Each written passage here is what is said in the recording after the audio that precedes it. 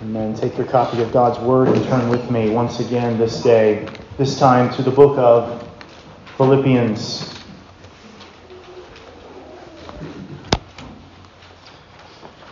Philippians chapter 1. Philippians chapter 1, verse 1. Hear now the word of the living God. Paul and Timothy, bondservants of Jesus Christ, to all the saints in Christ Jesus who are in Philippi, with the bishops and the deacons. Amen. Let's pray together.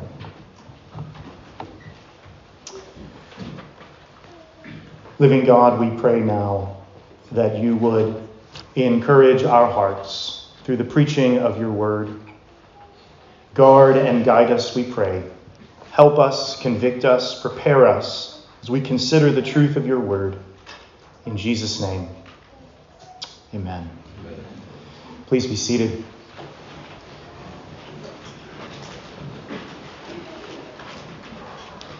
We have in Philippians chapter 1 a letter to a church, the church at Philippi. In many instances, Paul will write to a specific church with instructions. We saw this morning such an account. But this evening I want us to consider this opening phrase in the book of Philippians, because it is the only place in the New Testament where both bishops or elders and deacons are addressed together. Notice the text again. Paul and Timothy, bondservants of Jesus Christ, to all the saints in Christ Jesus who are in Philippi, with the bishops and deacons. Boys and girls, that word bishops could be translated pastors, ministers, elders. They're all the same office, different words for the same office. But here, the bishops, the elders, and the deacons are referenced together. It's a letter to a church, and notice what it says: to all the saints in Christ Jesus. And then their location is given. The saints in Christ Jesus who are in Philippi, a specific church in a specific place with specific officers. Notice that the church is addressed, but there are two particular groups of officers addressed: elders or bishops and deacons. This evening, in God's providential hand for our church, we have the setting apart of more officers to serve here at Grace Baptist Chapel. Several weeks ago, in complete unison and agreement, this body voted for 2 new deacons to come and to serve here in this place, as well as 1 new elder. And just 2 weeks ago, it was in the evening service that elder was set apart. A public ordination or installation of that brother occurred. Tonight, the same thing happens in our midst, but this time for the other office. Now, just to remind you what our statement of faith says before we look at this particular phrase of Scripture, in chapter 26 of our Confession of Faith, paragraph 9, we read these words: "The way appointed by Christ for the calling of any person, fitted and gifted by the Holy Spirit, unto the office of bishop or elder in a church, is that he be chosen thereunto by the common suffrage," the entire body, "of the church itself, and solemnly set apart by fasting and prayer with the imposition of hands of the eldership of the church, if there be any before constituted therein, and of a deacon, that he be chosen by the like suffrage, and set apart by prayer and the like imposition of hands." Now, the writers of the confession are just drawing together what the New Testament records as the practice, the entire body coming together to choose servants, recognized servants in their midst, and for those servants to be publicly set apart by the laying on of hands. That's what we have here tonight. But shortly before, these men make public statements to the church, and we as a church together seek to encourage them with our affirmation publicly. I want us to consider this one verse from Philippians. Why here are these two officers, elder and deacon, mentioned together? Elsewhere, we have discussion of elders. We have discussion of deacons. I would encourage you, if you weren't with us some months back, we had several sermons where we considered the office of deacon and the office of elder.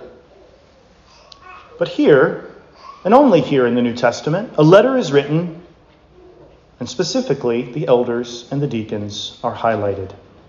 Frank Thielman, a commentator writing on this passage of Scripture, says this: Paul provides a model of the humility and concern for the interest of others that he will soon urge on the Philippians.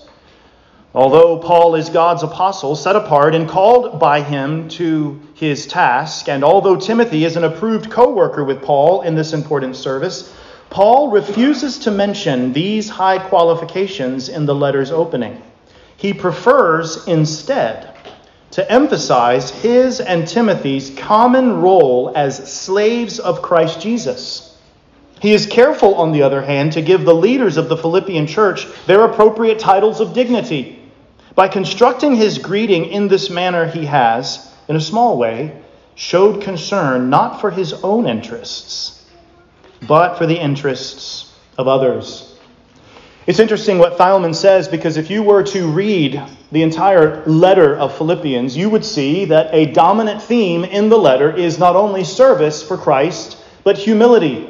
Who can forget, in the middle of chapter 2, that wonderful description of the chief example of humility, the Lord Jesus Christ? In chapter 2, verses 7 and beyond, we read these words of Jesus. But he made himself of no reputation, taking the form of a bondservant and coming in the likeness of men. And being found in appearance as a man, he humbled himself and became obedient to the point of death, even the death of the cross. Not only is Christ the Savior of all the sinners who will ever trust in him, he is also the chief example of humility. And so here, Thielman and others speculate that Paul and Timothy simply call themselves servants of Jesus Christ, and then they highlight two particular identified servants in the church of Jesus Christ: the elders and the deacons. Now, what does this opening phrase help us to see regarding the ministry of deacons? Well, let's consider three things this evening as we see Paul the apostle identifying both elders and deacons as he begins to teach the church at Philippi. The first thing is this: Paul's usage of both of these offices points to the biblical pattern of two offices. Now, this may be the only place where Paul mentions this in a greeting, but in 1 Timothy we see qualifications for both offices. We see in a variety of places the mentioning of both offices. The New Testament knows of two offices in the church of Jesus Christ: that of elders or pastors or bishops, and deacons. But as we saw together some months back, the need in the early church for deacons became clear. Turn over to Acts chapter 6. We won't spend much time in Acts chapter 6 because we've done that already. But you remember that 7 men were chosen because there was an issue of service that needed to be dealt with. Acts chapter 6. Now in those days, when the number of the disciples was multiplying, there arose a complaint against the Hebrews by the Hellenists, the Greek-speaking Jews, because their widows were neglected in the daily distribution. Then the 12 summoned the multitude of the disciples and said, "It is not desirable that we should leave the word of God and serve tables. Therefore, brethren, seek out from among you 7 men of good reputation, full of the Holy Spirit and wisdom, whom we may appoint over this business. But we will give ourselves continually to prayer and to the ministry of the word." And the saying pleased the whole multitude. Then were given the names of these 7 men. and the thriving of the church because men were serving as deacons. And the apostles, soon to be replaced, as it were, by elders, were focusing on teaching and prayer. There was a need in the church, and according to the mind of Christ by the Spirit, this need was met by the setting apart of recognized servants. Now, we have two men who our church has voted, as our confession says, by common suffrage. The entire body has voted upon these two men. But we see in this passage of Scripture not only the institution of the office, but how the church went about it. The entire church was involved. The entire church, we're not told how they did it, but the entire church was involved, and then these men were set apart. Later in Scripture, we see other officers set apart by the laying on of hands. One of the things that we need to consider is that all throughout the New Testament, the congregation is involved in the major decisions of Christ's church. But I want to encourage you to think for just a moment about something. Jerusalem and the setting apart of deacons was not the United States and the voting booth. You see, in America, we have sometimes gotten the opinion, as we carry our politics into the church, that voting in a business meeting is everyone getting a say. Except that's found nowhere in the Bible. What's found in the Bible is every member participating in trying to discern what the mind of Christ is for the church. Every vote that you take, church, should be a vote where you ask yourselves, what is the mind of Christ for our church? And really, in the New Testament, it's limited to a few things: officers and discipline. The New Testament knows nothing of politics in the church. It knows nothing of everyone getting a say. Rather, everyone seeking the face of Christ. So imagine how wonderful it was several weeks ago when our church, completely unanimously as a body, voted on these two men. But brothers, I have to tell the two of you, this institution of the office of deacon is a weighty one. Sometimes it can be assumed that the elders really do the difficult work of the church of Christ, and that deacons are kind of there just to sort of help out. But as we see clearly in the mind of Paul, elders and deacons, or bishops and deacons, were two offices that were crucial in the church in Philippi. And here in Philippi, there would have been the pattern that we see in Acts chapter 6, the setting apart of men to serve as deacons. The office that you are publicly recognized to serve in tonight is part of Christ's plan for his church. The two of you are not two men that have won a popularity contest. The two of you, by this body, seeking the mind of Christ with prayer and, as we discussed, even fasting among some. This entire thing points to the biblical pattern of two offices.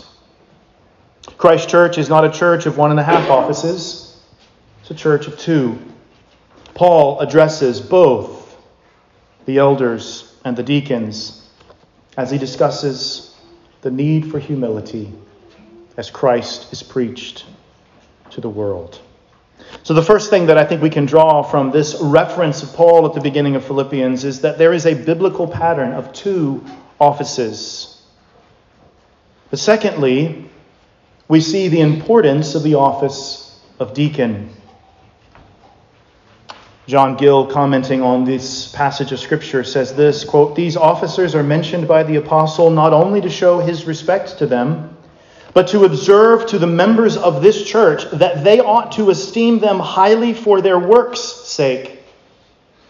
These being offices of great importance and usefulness to the church, which by having such was a truly organized church of Christ." Congregation, if Paul, the apostle, who had seen the risen Christ, humbly, without titles except for bondservant, mentions that he and Timothy are writing to the church and highlights both offices. We as a church ought to regularly highlight both offices. Please pray for the elders and their families, but pray for the deacons and their families. Please plead with the Lord that he would bless the work of the elders' hands, but that he would bless the work of the deacons' hands as well.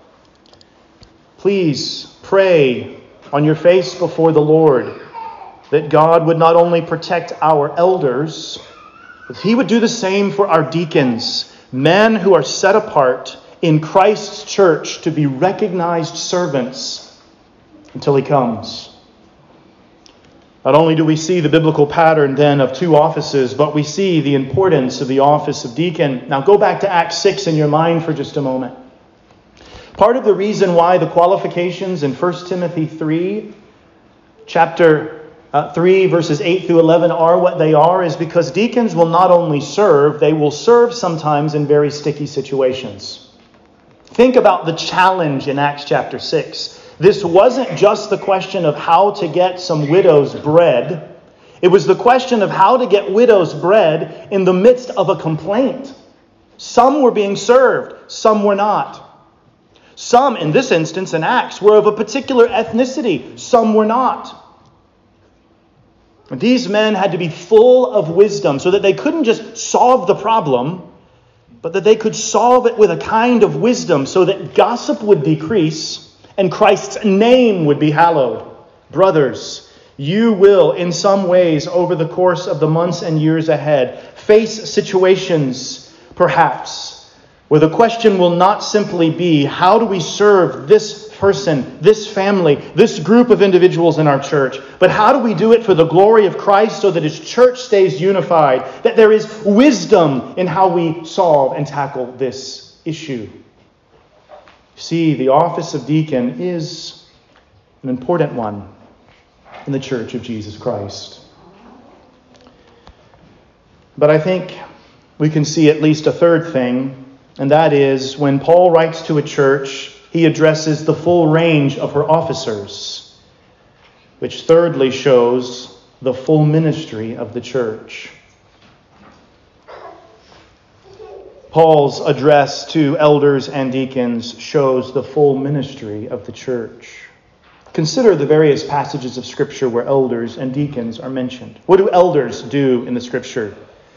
Well, as we see in Acts 6, leading as the apostles, but eventually as elders, the elders of a church lead and teach and guide souls, as we saw just 2 weeks ago in Hebrews chapter 13, verse 17. The elders will be held to account for how they shepherd the souls of the saints, particular churches. But deacons serve and they minister to tangible needs within the body. They seek with wisdom to minister to bodies, as it were. In some ways, as elders, minister and shepherd souls. Consider the passage of Scripture from 1 Timothy. We looked at this together not too long ago, but 1 Timothy chapter 3. 1 Timothy chapter 3, verse 8. Likewise, deacons must be reverent, not double-tongued, not given to much wine, not greedy for money, holding the mystery of the faith with a pure conscience. But let these also first be tested, then let them serve as deacons, being found blameless. Likewise, their wives must be reverent, not slanderers, temperate, faithful in all things. Let deacons be the husbands of one wife, ruling their children and their own house as well. For those who have served well as deacons obtain for themselves a good standing and great boldness in the faith which is in Christ Jesus. Brothers, we talked about this months ago, but 1 Timothy 3, verse 13, among other things, helps us to see that how you serve in this body. How you serve in this body will in some way not only obtain for yourselves a good standing, but will provide for you a platform whereby you can be bold in the faith which is in Christ Jesus. There is a weight not only to eldership, but to the diaconate as well. Now go back to Paul. Paul and Timothy, bondservants of Jesus Christ. That is going to be the theme, is it not, of the book of Philippians. Paul, in chapter 1, verse 3, is going to give thanks for these individuals. Then he's going to talk about how Christ is preached. In fact, he's going to mention that some are preaching in ways to try to get at Paul. But he says, either way, Christ is preached, and in this I rejoice. And then he breaks forth in this glorious song, does he not? To live is Christ. Then he speaks to suffering.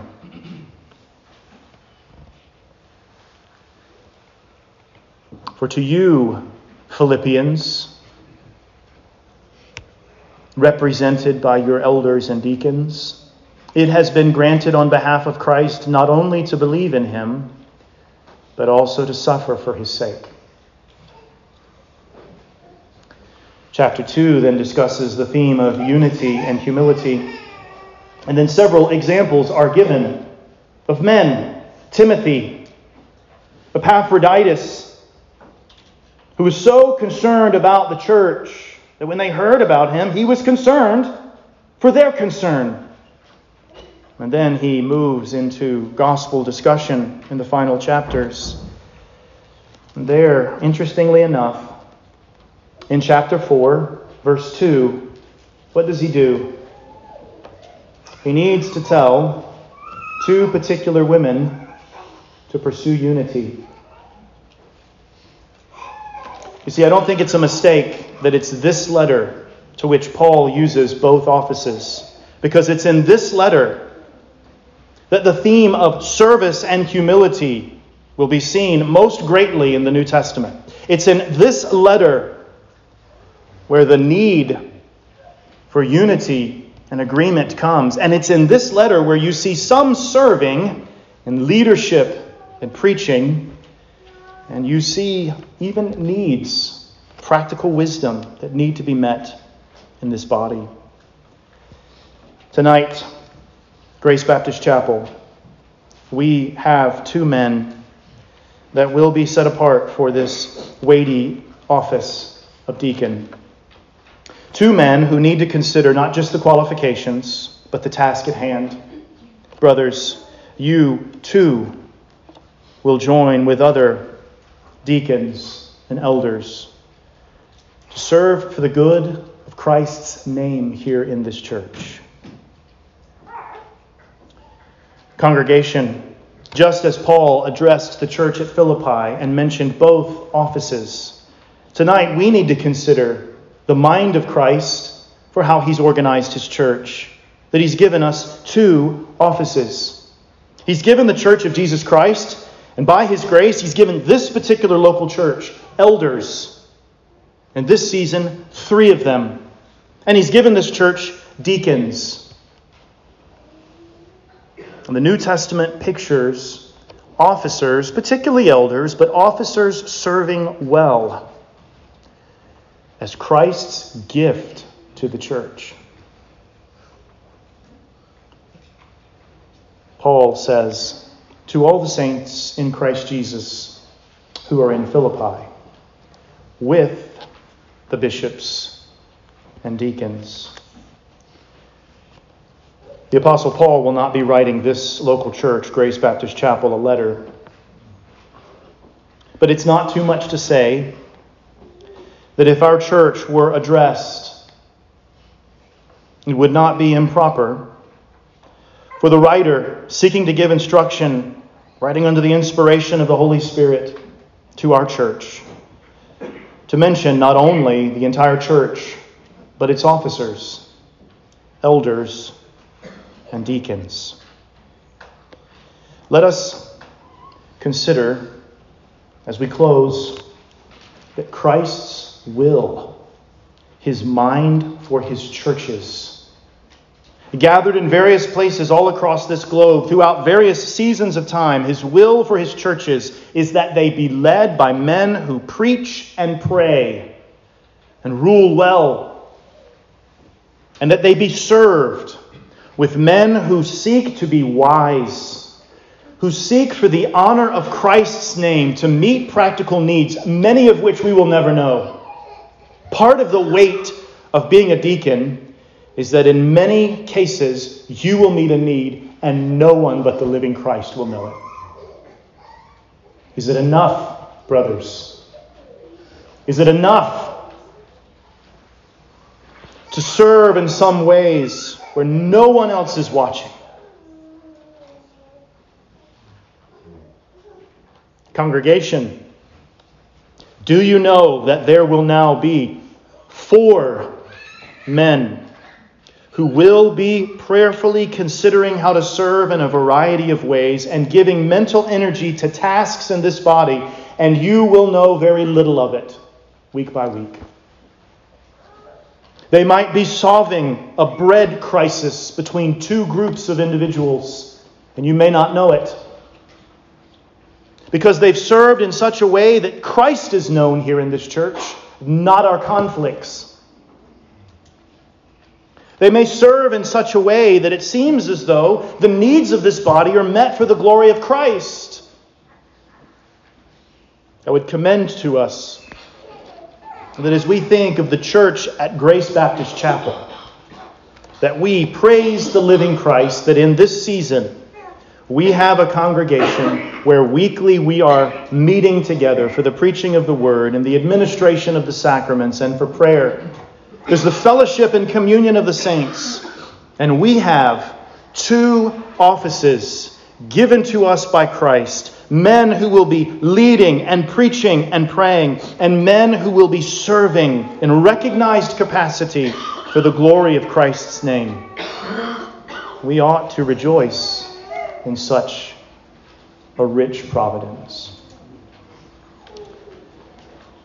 Men, this church loves you. But tonight is not predominantly about you. We will recognize you. We have been asked by the Holy Spirit to consider your qualifications. But tonight is about Christ. He wants His church gathered in this place to be served well. And not because of your own glory or your own record, but because of His. He has cleansed you. He has washed you. He has clothed you with His righteousness. He has caused the fruit of the Spirit to abound in your life. He's caused you to be able to be recognized as a man of wisdom so that His people are served. Congregation, let us consider the dignity that Paul gives to these elders and deacons. And let us be a congregation that does the same for, yes, these elders, but for these and all of our deacons as well. Let's pray.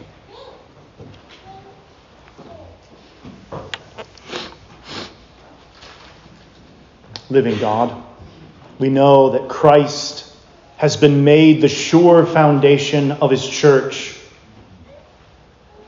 And by the Holy Spirit, His desire, as it were, for His churches has been made known.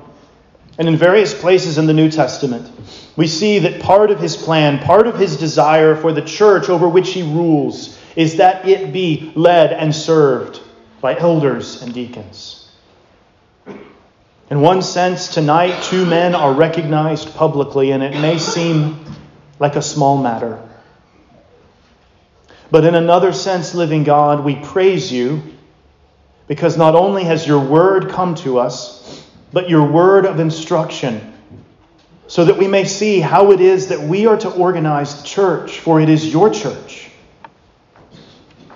We pray that we may have a clear understanding of these 2 offices, particularly the office of deacon, and that we may consider the glorious reality that our Savior desires, that deacons serve His church, solve problems, minister to bodies, meet physical needs until He comes. We ask your blessing on your church. In Jesus' name, amen.